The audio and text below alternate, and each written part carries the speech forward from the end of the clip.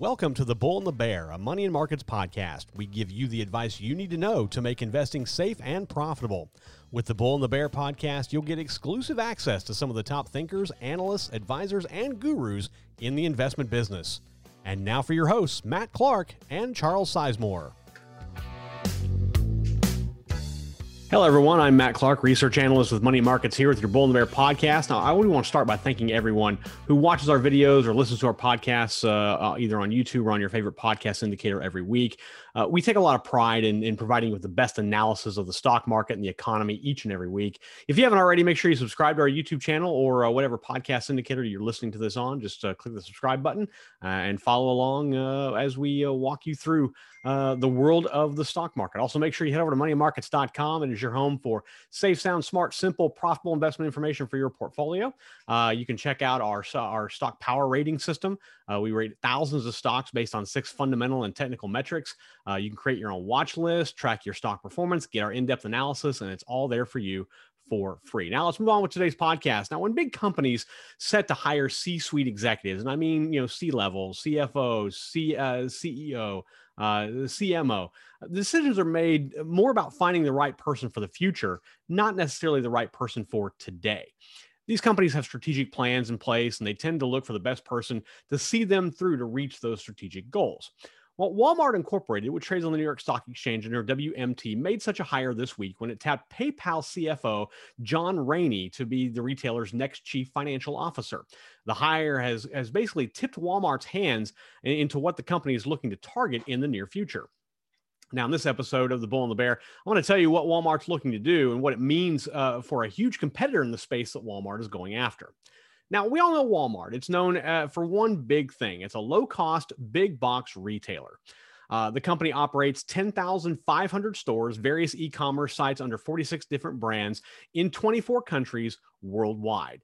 Walmart's total annual revenue in 2021 was $572.8 billion. That's up 2.4% from $559.2 billion it raised in 2020. It's a global powerhouse when it comes to low-cost goods.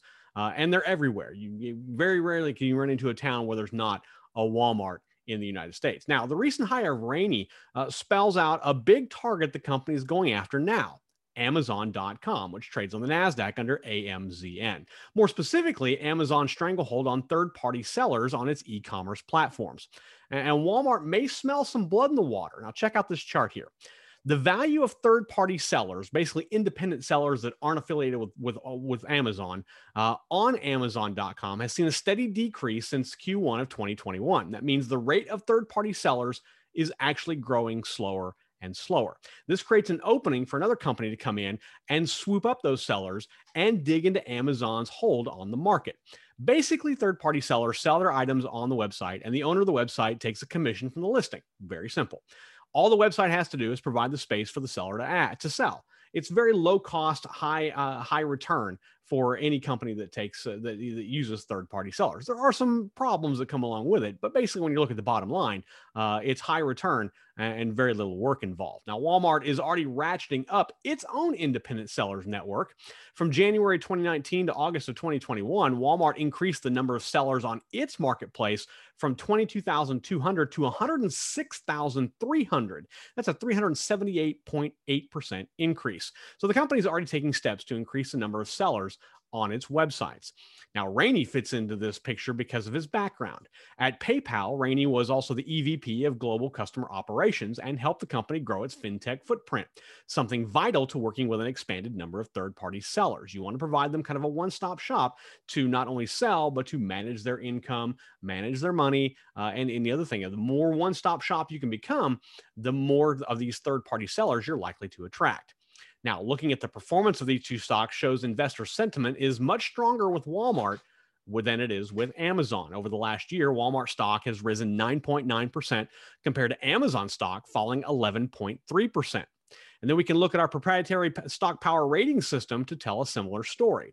Walmart currently rates a 74 overall, meaning we're bullish on the stock and expect it to beat the broader market by 2x over the next 12 months. It comes with very low volatility. It scores a 96 on the metric. And you have to remember, the higher the score of volatility, the lower the stock's actual volatility is.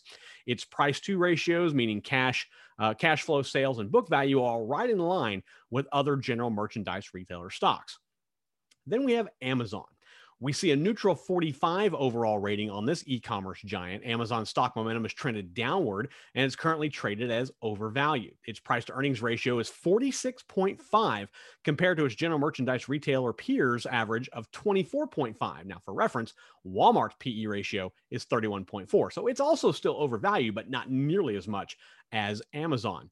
Amazon's price to sales is nearly double the sector average, as is its price to book ratio. Now, where Amazon beats Walmart is in growth. Amazon's one-year annual sales growth rate is 21.7% compared to Walmart's 2.4%. But you have to understand, growth for Amazon is a little easier to come by because when you're dealing with a lot of third-party sellers, you're not really investing a lot in your own product. You're mainly just collecting fees off of other people. Whereas Walmart is a big box retailer, so they have to go through all the hoops and climb the ladders that you have to get product onto shelves and on to your warehouses for website distribution.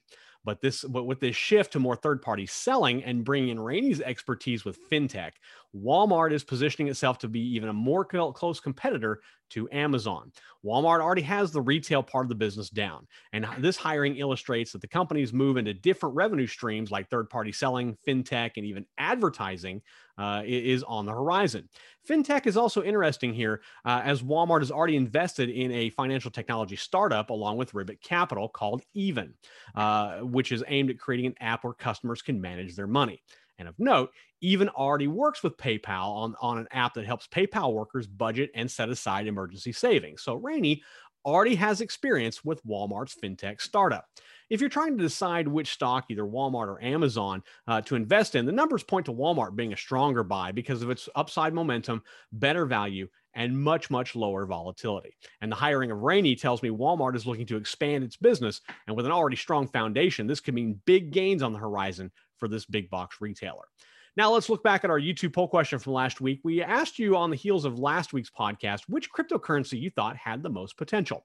An overwhelming majority, 58% of you said that Ethereum had the most potential for future growth. 28% of you said that Bitcoin would remain the strongest crypto, while just 2% said Ether. Interesting. 12% said other crypto. They had other cryptos in mind. So we asked you to tell us, what cryptos you had in mind. And Andrew commented, Hedera Hashgraph, which trades under the symbol HBAR, by far has the most potential, even surpassing XRP. Extremely high transaction speed, low cost, low energy use, fair transaction ordering, and ABFT secure. There's currently no crypto that can compete with HBAR when it comes to platform for smart contracts. That's an interesting take, Andrew, and it's one worth looking a little deeper at. HBAR is currently priced at around 20 cents, but it reached a high of 50 cents in September of 2021. Its 52-week low is 15 cents set back in July of 2021.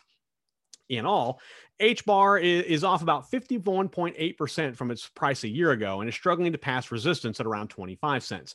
However, this could be one to watch and one I may take a deeper dive into soon in an upcoming podcast. Thank you to everyone who takes part in our weekly poll and watches our videos. You can vote in our weekly poll question on our YouTube page under the community tab. Just go to our YouTube page, our YouTube channel, click community, and it's right there at the top. If you have a question about a particular stock or a sector that you'd like me, Adam, or Charles to take a look at, we would love to do that. Just email us. You can reach us. Our email address is feedback@moneyandmarkets.com. We'll put that down below right here because we love to see your feedback, whether it's a question you have about a certain sector or a stock, or maybe you want to tell us kind of some experiences you've had using the stock power rating system, anything like that. We would love to see that. If we use your question in an upcoming video, we'll send you some very cool Money and Markets gear like this t-shirt that I have on. So not this one particularly, but we also have sweatshirts, hats, and a lot of other cool stuff. Also, head over to moneyandmarkets.com, sign up for our free daily e-letter. We give you safe, sound, smart, simple, profitable investment information all for your portfolio 7 days a week delivered to your inbox for free. While you're on our website, you can also check out that proprietary stock power rating system. You can use our metrics to get the ratings of thousands of stocks traded on the market. Just go to the website, type in your stock in the upper right-hand search bar on the homepage. You'll be able to see the rating of the stock, fundamental data, a stock chart. You can even add stocks to your own personal hot list on moneymarkets.com. And did I forget to mention, you can do all that for free. That's all for me this week. Until next time, this is Money and Markets research analyst and host of the Bull and the Bear podcast, Matt Clark, wishing you all safe trading. You've been listening to the Bull and the Bear, a Money and Markets podcast. Tune in each week to hear insights on how to make investing safe and profitable for you.